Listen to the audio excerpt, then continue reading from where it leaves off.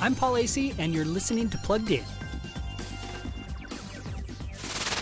There's just been one constant in young Jack's life, a stuffed pig he calls DP. Now that the boy's parents are getting divorced, Jack needs DP more than ever. So when someone throws the plush pig out a car window on Christmas Eve, Jack's determined to get him back, no matter how dangerous it might be. And in the book, The Christmas Pig, dangerous it will be. Jack needs to go to the land of the lost, and some in that land would like to keep Jack there forever. The Christmas Pig by Harry Potter author J.K. Rowling is an imaginative and surprisingly poignant story of how to deal with loss. And while the story contains some angry reactions and a little bit of Christmas-time magic, its messages of hope and grace are what really stand out. For more book reviews, check out PluggedIn.com/radio.